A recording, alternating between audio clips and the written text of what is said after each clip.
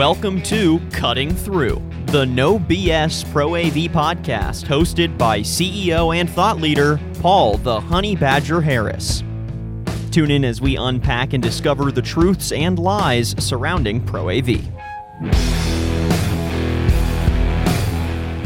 Welcome to this episode of Cutting Through, an Aurora Multimedia podcast. I'm your host, Shelby Skrhak, and today we're discussing the advantages of AV over IP with three market thought leaders. First, I'd like to welcome Paul Harris with transceiver manufacturer Aurora. Paul, welcome to the show. Hi, good to see you. Next, we welcome John Henkel with network switch manufacturer NETGEAR. John, welcome. Thank you for being here. Hey, Shelby, thanks so much. Great to be here. Thanks. And last but not least, I introduce Laurent Masia with NETGEAR. Laurent, welcome. Shelby, thank you. And thank you, Paul, for having NETGEAR. So let's open the discussion by getting down to the basics of AV over IP. So Paul, as CEO of Aurora Multimedia, you've seen this signal transmission technology come to fruition. So how did Aurora become a part of the first innovations together with NETGEAR? Well, it was a few years ago when it came to NETGEAR, a lot of it happened to do with the SDVoE technology, which is a 10 gig AV over IP. And aside from the fact that we're both members of the SDVoE Alliance, part of it actually came back to when we were doing 10 gig PoE, which at the time, this goes down to being the chicken and the egg. So who does it first, the device that receives the power or the device that gives the power? And probably about almost 6 years ago, we became the first and only device in the world to receive the power. And there were not quite too many switch companies that delivered the power. So that's where the relationship came, is just as much as we needed a switch to test with, they needed a device to prove that their circuitry worked as well. So that was the beginning of a really nice relationship, was actually over 10 gig with PoE. So, John, let me ask you, so how did NETGEAR, who's known for network switches that are really kind of industry agnostic, advance this technology that caters specifically to the AV channel or market? Great question. And really, Laurent has been there longer than I have. And really, I call him the father of the AV over IP at NETGEAR. But he found people like Paul who knew that this technology, and specifically early on, it was SDVoE, as he mentioned, really had some true benefits to the industry as people were moving away from traditional HD-based T and other copper-based infrastructures to over IP. We saw the market, and people like Paul were starting to use our switches and go, these are really cool. They're really high performing. They do a great job. They're expandable, blah, blah, blah, all those great things, and started saying, let's use those together and let's make this work for our customers. And actually, let me ask you, Laurent, is there anything that you would add to that? Oh, yeah, I have a story, actually, because, when Paul said that Aurora Multimedia was the first AV manufacturer using the 10 gig SDVoE, high quality, zero latency technology with PoE, he was the only one. And NETGEAR was not the only one first manufacturer doing 10 gig and PoE. And I almost had a heart attack at this ISC in 2017 when the first time Paul was under the lights with another brand of Chinese switches with the world first PoE 10 gigabit Ethernet technology. So I will remember that day all my life. And after this initial introduction, I can tell you we worked very hard. And yes, we ultimately came with PoE over 10 gigabit Ethernet with multiple switches. And since then, I believe we power the 10 gig Aurora devices and endpoints very well. But that was a great story, because usually we are first in this AV over IP world, but NETGEAR was definitely not on that day. Right, Paul? Yeah, but I will say this, and I'm going to point out, one of the things that I will give NETGEAR a lot of credit for is I've known Laurent now for a few years, and they step up very fast. They have that same Aurora attitude where when they want to do something, they really just get on top of it, and they go from concept to full reality in a matter of months at sometimes, which is what we like to do. So they're very good at adapting quickly, which I personally like that because we're known as a company for that. But one of the things that we'll probably get into a deeper discussion where I thought that while they may not have been the first one to work with us for the PoE for 10 gig, what they did really innovate was their layer 2 plus auto stacking capabilities. Brilliant. I don't know why other people in the industry don't do it. And it's something we should definitely touch on more in this conversation. But it is probably one of the best things I've ever seen going, and I'm sure they'll enlighten you more as this conversation goes on. But that was one of the things I can say on their behalf. That plus Laurent's got a good accent, so that did it in too. He started talking to me with that accent. I was like, how am I going to refuse these guys? He's talking to me in a foreign accent. I have to. Well, let me put this question to any of you three gentlemen. But looking at the demands for AV over IP, it's clearly it's become one of the fastest growing signal transmission technologies in the audiovisual industry. So, thinking about examples that you've personally seen in the way you work and live, how have you witnessed AV over IP replace the traditional technology architecture of Pro AV? Okay, so I'll go for this. So, there's been technologies like HD-based out there for a long time. That was probably one. It wasn't the first to do signal distribution. Before HD-based, the industry was using regular analog style balance to deliver a signal from point A to point B over CAT cable. So for those who have been doing this for a long time, it's been around for quite some time, signal distribution. But what AV over IP changed things is the fact that using a standard network switch and standard network cabling to deliver the signal, not just from point A to point B, but from point A to point B, C, D, E, F. And you can expand on that and you can matrix out a signal. And that was one of the biggest benefits is we used to do this with a proprietary matrix. Each company had their own matrix and they would come in different sizes. 4x4, 8x8, 8x16, 16x16, 32 you get the idea. And the larger the switch became, the more expensive it got. And not just by a little, a lot because of popularity. But when you do it network switching typologies like AV over IP, it can become as big as a network typology. So the cost of it goes down a lot. The flexibility goes up because of the expandability of it. And that was one of the huge benefits we saw when AV over IP came into fruition was its ability to expand. And one of the technologies that actually made that happen was IGMP group multicasting. That was probably the change in network typology that really made it possible to deliver the high quality signals throughout a network switch was IGMP, the famous acronym that most people don't realize was probably the biggest reason why AV over IP exists today. The asynchronicity of that, where I used to work for some manufacturers who made matrix switchers, and like you said, it's always even ins and outs. But what if you want 10 inputs and 3 outputs, or you want all of a sudden add a few more? Well, you got to trash the entire system or add another card. You're limited by that chassis size. And that's it. And you have no limitations with AV over IP. In fact, one of our case studies, we talk about the American Dream Project. Paul, that was, and Laurent, both you guys are heavily involved in that. That's a massive project. That could never have been done with HD-based or HDMI or copper-based transmission. There's no way. So things like that open up brand new doors for people. And they're really seeing the benefits of all that.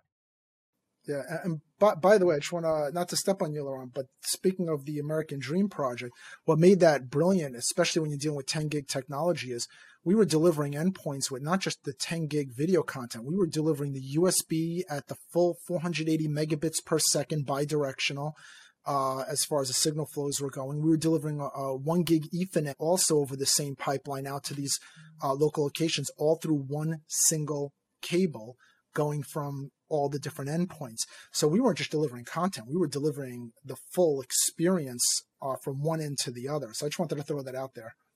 That's absolutely right. So, Paul, you actually talked about the flexibility, and John, how such a AV over IP network can expand because by nature Ethernet is expandable. But let me add maybe a third little thing to the tremendous success of AV over IP. This is how it can streamline installations, because all the applications are then software. So you have no limit anymore. Before, with previous technologies, in order to do a video wall, you got to use additional hardware. In order to do picture-in-picture, you got to use additional processors, and the list was going on with KVMs and all that. With SDVoE and AV over IP in general, all these video walls, picture-in-picture operations, scaling operations are happening directly built in technology because it's all about software. So this is by far much better than the old legacy technologies. Well, so all of you have touched on this point then, but I guess, for the beginning consumer, Paul, let me ask you, why is AV over IP advantageous over traditional HD-based T? I mean, it seems like it's democratized the industry, right?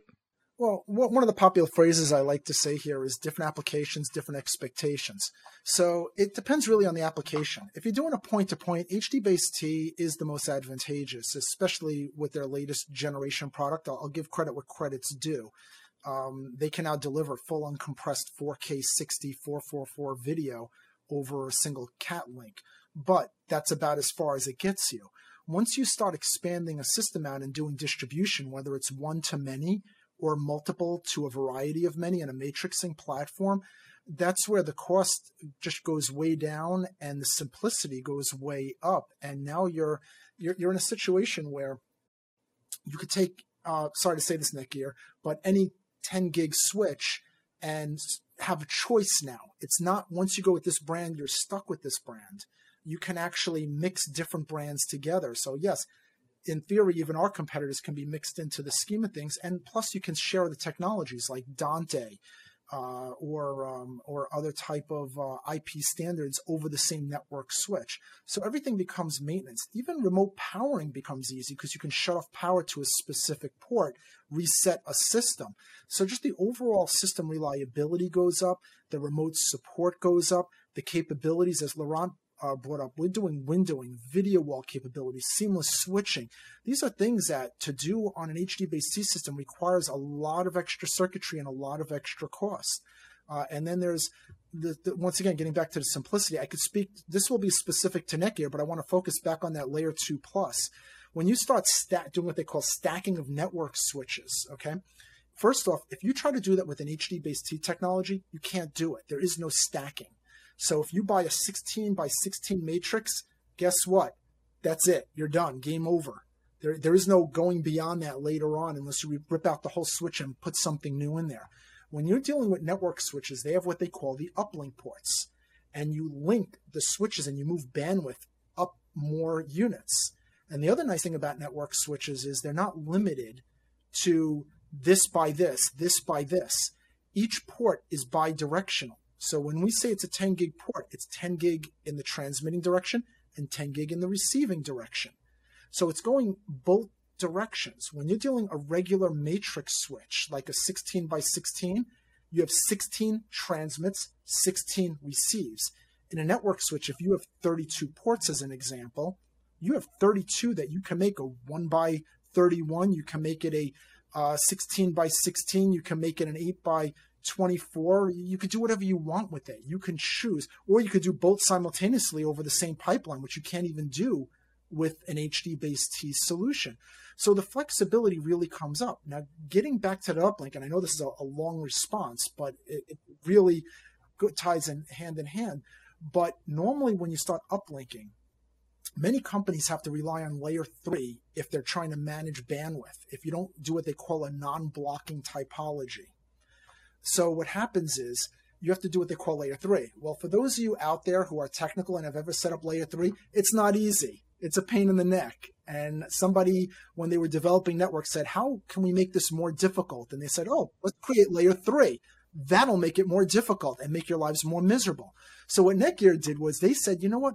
Why do we have to make it so you got to do all this configuration to manage the bandwidth over an uplink. Why don't we just do it for them and do this smart stacking?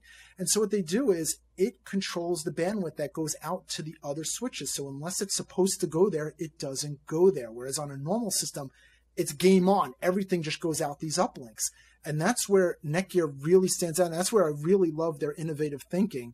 Is it almost sounds like a NETGEAR plug for you guys. Geez, it's like a love fest here. So, but this is really what makes I have a lot of love for their product, is that something as simple as that. It sounds simple, but there's a lot of complexity to automating something like that. But they did it. The industry didn't do it. They did it. And that's the difference, where I did this one install and I just grabbed the switch out of the rack. I threw it into another area and boom, just like that. It worked. By the way, you can't see on the screen, but I did actually snap my finger. So it was, got to get in the field of view. But the point is, it actually just set itself up. I didn't have to go in. I didn't have to go configure things. It just became a seamless part of the network. And that's when I was like, wow, this stuff is just so great to work with. So now that I'm done plugging the hell out of you guys and you probably have nothing left to say, go for it, John. Laurent, I mean, he's the one who really came up with all this stuff. So the interesting story from my side is I'm an AV guy. So here I come and working for a networking company a year and a half ago, and I'm the perfect example because I don't know how to wire this stuff. I couldn't do a layer 3 PIM route for my life and still couldn't, but I don't need to. So all these AV people who are coming in now, and what Laurent and the engineering team have done is to make this stuff work, like Paul said, out of the box. So for a lot of things, you plug it in, turn on, it works. And I tested it myself for sure, which is awesome. But then we've gone farther than that, and I'll let Laurent talk to about some of the newer things we've gotten out there to make it even easier. So Laurent, you can take some of the auto features, auto configuration stuff. We've gone even farther recently. Yeah, thank you. Let me just add some context because it's actually a good description that Paul actually achieved, right? It just works. And so behind that, what's the technical reality? From day one with Ethernet, you had this IGMP, Internal Group Management Protocol, for small local layer 2 multicast, easy, like in your home, for instance. And then for the larger networks, in order to actually more efficiently manage multicast, you got this layer 3 PIM routing, sports mode, source-specific mode, with what Paul calls difficult, those rendezvous points. It's really difficult. So what we have actually done first is that we said, okay, why is that? So 3 years ago, we started to re-engineer this so-called IGMP so that it can work as it works in your home with a single switch, even if you have 12 or even 100 switches. So now, instead of flooding the multicast like the original IGMP is doing, the switches that just flood the reports that they need to know, and we don't flood anything until Paul is subscribing to one of the video streams somewhere else. So IGMP Plus was realized for that, and yes, we were actually passionate enough because it was not easy, but we managed to do it so that it works plug and play across the switches. And thanks, John, because we, I believe, delivered this IGMP Plus 2 years ago at Infocom in the US. We were in Orlando at that time. Remember when we were doing shows, Paul? Oh, yeah. And since then, we actually came with two new features, because IGMP Plus is facilitating the multicast, but in order to automate this time directly the communication between switches, we actually came with something called auto trunk and auto lag, which means that this time really Paul doesn't need to do anything anymore when he plugs a new switch to an existing network, because the switches, they are friends, they know each other, and they shake their hands and they establish the trunk so that all the VLANs for Aurora Multimedia, video over IP, but also maybe Dante audio, control, SSE, everything, all those VLANs will transit from one switch to the other. And if Paul needs more bandwidth, because Aurora Multimedia always need more bandwidth, he will just accumulate the links to get plenty of 10G, 40G, or even 100 gig Ethernet, like in the American dream, and the switches form the link aggregation themselves. So in a nutshell, we started with multicast because we said it needs serious fixing, so we called it IGMP+. Since then, auto trunk and auto lag, I believe, show a little bit the huge commitment that we, NETGEAR, try really and strive to give to Paul Harris, Aurora Multimedia, and the AV over IP community in general in order to make it possible, accelerate this transition to AV over IP. You know, by the way, I just want to point something out here. I'm going to take a quick little pivot here that might be informative for people in the industry. So this is a perfect example, this conversation, of why sometimes people say, you know, I want to go with industry standards. You know, I don't like proprietary. I don't like this. I don't like that, and whatever. While I have a firm belief that you should always have a good base standards, okay, you can't always wait for the standard to get around to whatever it is that you do. And one of the problems is people say, oh, well, why do we, you know, there should be a universal standard, okay? Well, let's look at what typically happens with the standard. It takes a lot of involvement from people, a lot of ratification. It takes a while before it becomes public and then filters itself out to everybody. And if that's all we ever did, then we would never have any innovation, is what would end up happening, because everybody would be the same product because we're all following exactly what the standard says you're supposed to do. But what you notice here between our companies, which is very common, is we follow standards also, but we also think outside the box to say, are we happy with what that standard does, or does it need more? And until the standard can catch up to what we need to innovate to keep the industry creative and moving to solve problems, what are we going to do? In our case, we came up with 10 gig PoE. No one did it before. It had to be done. Transceivers. No one even did transceivers. Why? It sounds simple, but you know what? It's like the hula hoop. Until somebody just does it, it doesn't get done. Reversible USB. We started that. Dante over video. We started that too. No one ever thought of mixing a audio standard with video standards and making them try to work together over one. Sounds, now everybody's doing it, but we were doing that almost 5-6 years ago. But somebody's got to start it. Well, where I'm going with this is, if you look at what NETGEAR did, is they're fully compatible network switch. They work with anybody's network switch, whether it's a Cisco, a Luxol, or Extreme Networks, or any other brand out there. Sorry, I got to stay neutral to all the brands out there. But you get the point. They stay neutral. But here's where they really went with their innovation. They went, and on their own, as you just heard, they created their IGMP Plus and their auto trunk and all the stuff that they've done. That is not part of network standards. So this will only work with NETGEAR switches. Now, if you take that NETGEAR switch, it doesn't mean you can't use it with somebody else's switch. I want to point out you can use it with anybody's switch. But now you got to play by the standard rules that everybody follows. But once you use it in the NETGEAR ecosystem, they can do what they've now done that the industry is nowhere near close to standardizing or being caught up on. And now you can make your life really easy. And as he said, and I've witnessed it firsthand, I got thrown into the fire and I just threw my switch on there and it just worked. Normally, I'd have to go into a computer, start setting this up to this, up to this. It's a nightmare. It could take a long time, and then you got to find out why it worked, why it didn't work. No, you plug it in, it works. They even have now where you could select Aurora from their lookup to even do pre-setups for certain Aurora products without having to do it yourself. They've now divested themselves to being an AV networking company. So that's something I just wanted to point out, that when people sometimes say, why do we sometimes not see this stuff happening through standards?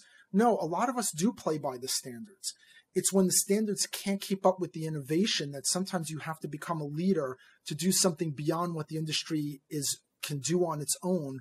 And then, years later, does everybody do Dante over video now? Yeah. Are people now doing 10 gig with PoE other than just us? Yes, they're starting to catch up. We even had another company starting to copy our transceiver stuff. As much as I'd like to stay original myself for a long time, it doesn't work out that way all the time. But you know what? Somebody has to show that it can be done and that you need to be a leader in this. And that's what NETGEAR has demonstrated here, is that they too can be a leader in being innovative in the industry and making it easier until the rest of the industry. And that is the advantage of their equipment when you buy their equipment. Paul has touched on 10 gig a little bit, but Laurent, let me ask you. So regarding the different AV over IP systems with 1 gig versus 10 gig, how do you determine which system to use, like which is best for your use case? So I will talk under the control of Paul Harris because IP-based T at Aurora Multimedia englobes the entire scope from 1G to 10G AV over IP anyway, okay? So we, as a network manufacturer, we don't advise 1G versus 10G. You know, it's really much a Navy decision because the 1G means a lot of compression. You know, it's a fact. 4K 60 4x4x4, it's, you know, beyond 10 gigabit Ethernet of bits.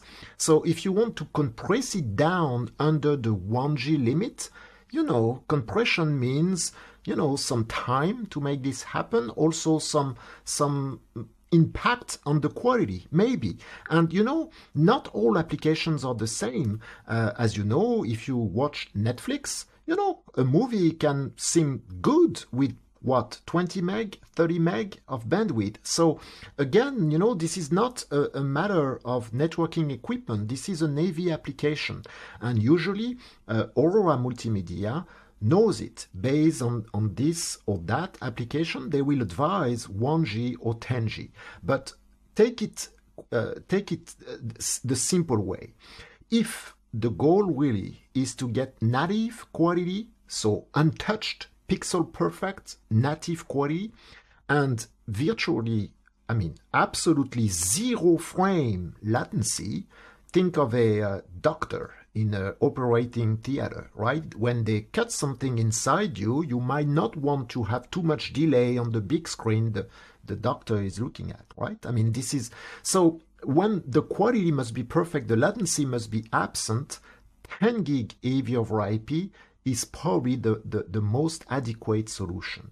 When, for some other reasons, latency is okay, quality is not that important, I don't know, or maybe some other reasons in the AV application, 1 gig is a good solution. And we provide good switchers for both. So we don't make any difference. All the innovations, I mean, I don't like to call it innovation. Let's say all the technology we have worked on in order to streamline and facilitate Aurora Multimedia installations from day one for many years. We have accomplished that with the 1G AV over IP switches and the 10G AV over IP switches, and they belong to the same product families. So personally, I don't have an advice. To your question about 1 versus 10, we've had this question for years, of course, right? And I know that's the great thing about Aurora, and Paul's thought about this. It's like, let's not focus on the 1 or 10G, let's focus on the application. And they provide fantastic products that cover both. So it really doesn't matter. You can trust Aurora for whatever the need is. It isn't about 1 or 10, it doesn't really matter. And our switches, of course, will be part of that solution too. But Paul sees ahead and says, you know, I'll offer both solutions because that's what people are going to want. Sometimes you need the high quality and the low latency of 10G, and sometimes you don't need that for a conference room or something. Who cares? Or a video wall in a lobby. But Aurora offers both, which is great. That makes them a great partner for us. Yeah, no, thanks. It's, I once again, this goes back to different applications, different expectations. It's as Laurent pointed out, if you're trying to do certain things, 10-100 is more than adequate. You're going to record video. You're not going to do that with 10 gig or 1 gig. You're going to do that with H.264, H.265, low bandwidth stuff. You're going to do a podcast like this. You're going to do an H.264.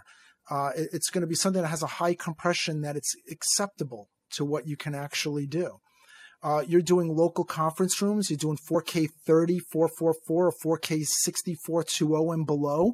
You get an 8-to-1 compression like our VLX systems, 1 gig.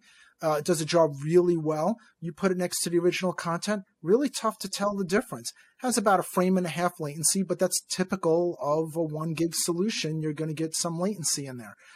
You want good, perfect image quality. You want no latency. You do the SDVOE 10 gig. That gets you perfect image quality. It's a lossless compression, and it's actually no compression at the 4K 30 444, or what people know as HDMI 1.4 and below. It's got no compression and no frame latency. I know sometimes people say, oh, no frame latency, everything's got a latency. Yeah, 22 microseconds. So to put that into context here, you're talking 16.6 milliseconds to draw a frame when you're talking 1 frame of latency. versus 22 microseconds. You're talking horizontal lines versus an entire frame of latency. In other words, there really is no latency. And even when we do the compression, it's a lossless compression, not visually lossless, lossless, meaning you're not necessarily throwing a ton of stuff out to get what you think the human eye perceives as being good.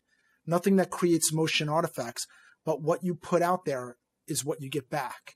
And that's important to note when you get into the 10 gig, is that as long as you're a 4:1 or lower, you're doing a lossless compression. So this is where the application is going to really dictate what bandwidth you're going to use. And yeah, you're going to see people down the road using 25 gig, 40 gig, 100 gig. It's an inevitability that as, NETGEAR released a bunch of switches that are aggregators where they're 40 and 100 gig at what they call aggregators, where they're large bandwidth switches to join the smaller switches into it, to branch them out like a spider out to all the other locations. That's their 4500 series, so I'll plug you for the 4500 series. But once again, another good series in their product, and it's loaded up with things. And by the way, one thing I want to point out with their products that I like for the smaller conference rooms, because I like pointing out innovations. They have a half rack space wide 16 port PoE 10 gig switch that the thing, you go online, it sells for about a little over $2,000. That's street price. That's insane. That's 10 gig, now close to the price point of 1 gig, which sometimes I scratch my head. I mean, don't get me wrong, 1 gig is always less money in general, but 10 gig has come down so much in price. Not just because of the products like ours, where we've even dropped our prices, but the network switch like NETGEAR has come down a lot on their prices and have forced other companies to follow suit to them, where, as I said, you can get a 10 gig PoE plus switch half a rack space wide. I'm actually bringing it to a show I'm going to this week. So yes, guys, I'm going to a show this week. It's the Cavlo show. So I'll give a plug out to the Cavlo show. Going to Las Vegas. So as you can see, I'm happy. I'm finally getting out of the office and getting to get back out there and talk to people again, which I like to do. But yeah, they have a 16 port switch that does that. They have one that's all fiber, and they have one that's half fiber, half copper as well. And these are all half rack mount, so it's space savings in small rooms. You can actually do a small conference room at a very low cost with our equipment with a nice small switch. So that's really good. So this isn't just about going big. This is even about going small. Now, guys, you still owe me an 8-port switch at some point. So, Oh, yes, but we started the PoE and 10 gigabit Ethernet with the 2U96X switch, remember?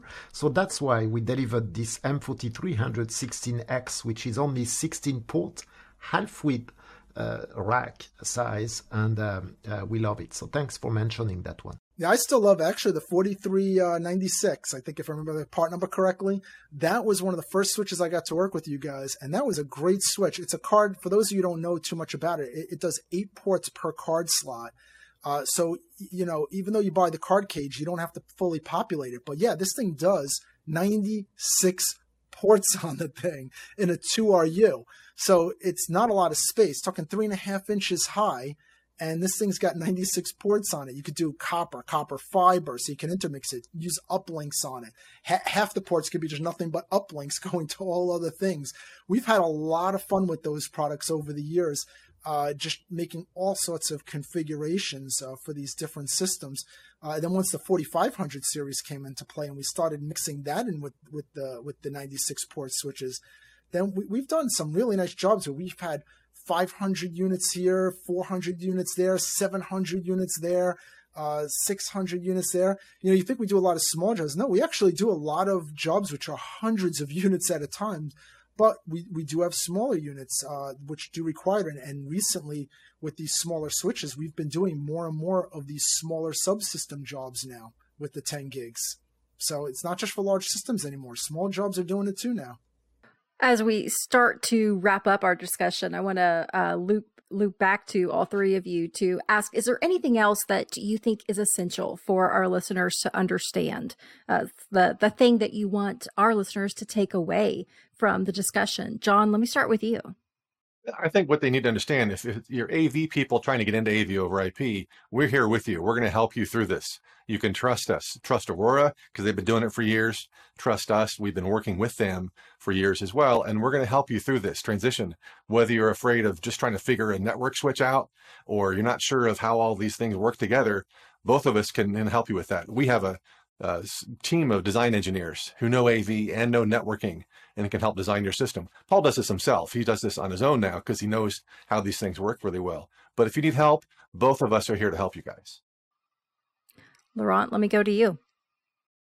Thank you, Shelby. And yes, I mean, let me just say that Paul and I, we talked about applications and hardware and software today.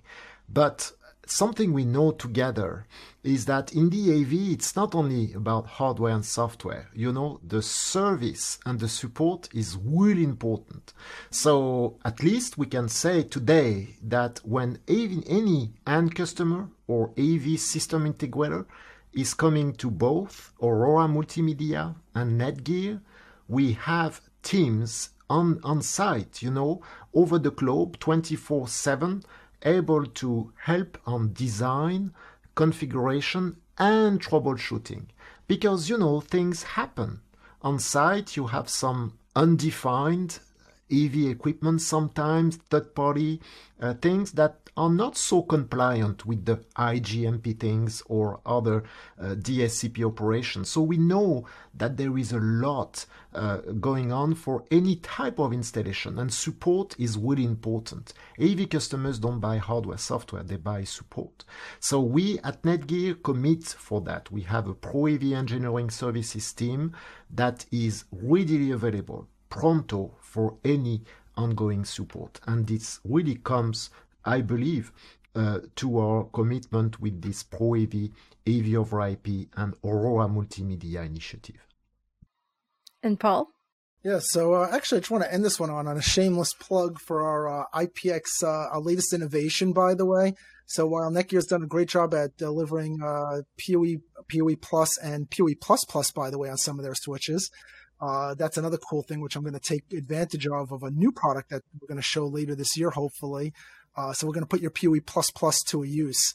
But we just came out with the opposite. We came out with a new product that we're showing this week at the Cavalo show in Vegas, which is our next generation SDVUE, drawing as little as 6 watts of power for a 10 gig. So compared to a lot of the 4K 6444 1 gig products out there that I'm sure you guys know who they are, and they draw as much as 35 watts of power and huge boxes that are like enormous. We came out with one that's small, fits behind your display, no fan, and only 6 watts of power. And that's another thing I want to point out as we end this thing is power is important too, not just for when you need a lot of power, which we're able to do, but for when you don't want a lot of power, where you have hundreds of these units. I mean, if you do the math, if you got 500 of these units out there, and with our latest innovation, this IPX-TC3A, which is drawing as little as 6 watts, you're talking, what, 3,000 watts of power that you're drawing versus, you know, something that's 35 watts times that by 500. And, you know, what are you at, about almost 18,000 watts? I don't have my calculator handy, but it's up there as far as the power draw goes. So it's think about how much that costs a facility in running these things, not just from the power, you know, because that's kilowatt hours that you get charged from the power company, but the heat that it generates in the facility. So we're in a rack room where you got to keep these things cool, and you got all these things inside a rack that are generating an enormous amount of power and are huge and have fans that suck in dust and have to be maintained. So just wanted to point that out there. Our latest 10 gig product uses less power than a premium 1 gig product with better quality of image, no compression or lossless compression, special effects like windowing that you just can't get out of a 1 gig system, and then all the other goodies it comes with the video wall, which, by the way, people don't take this into consideration when we talk applications, is when you do video walls, you're magnifying an image. The more artifacts, the more noise and garbage you're magnifying to make it easier for people to see. So when you're doing video walls, you do want high quality because you want to magnify as little or no artifacts as possible. So this new product does it. Just wanted to point it out there and end it off with a nice little plug on a new product called the IPX TC3A, which, by the way, you can get from our website, auroramm.com. You can see the latest information on that. Fantastic. Well, that does it for this episode of Cutting Through, an Aurora Multimedia podcast. Gentlemen, thank you so much for your insights today. Thank you. Shelby. Until next time, I'm Shelby Skrhak.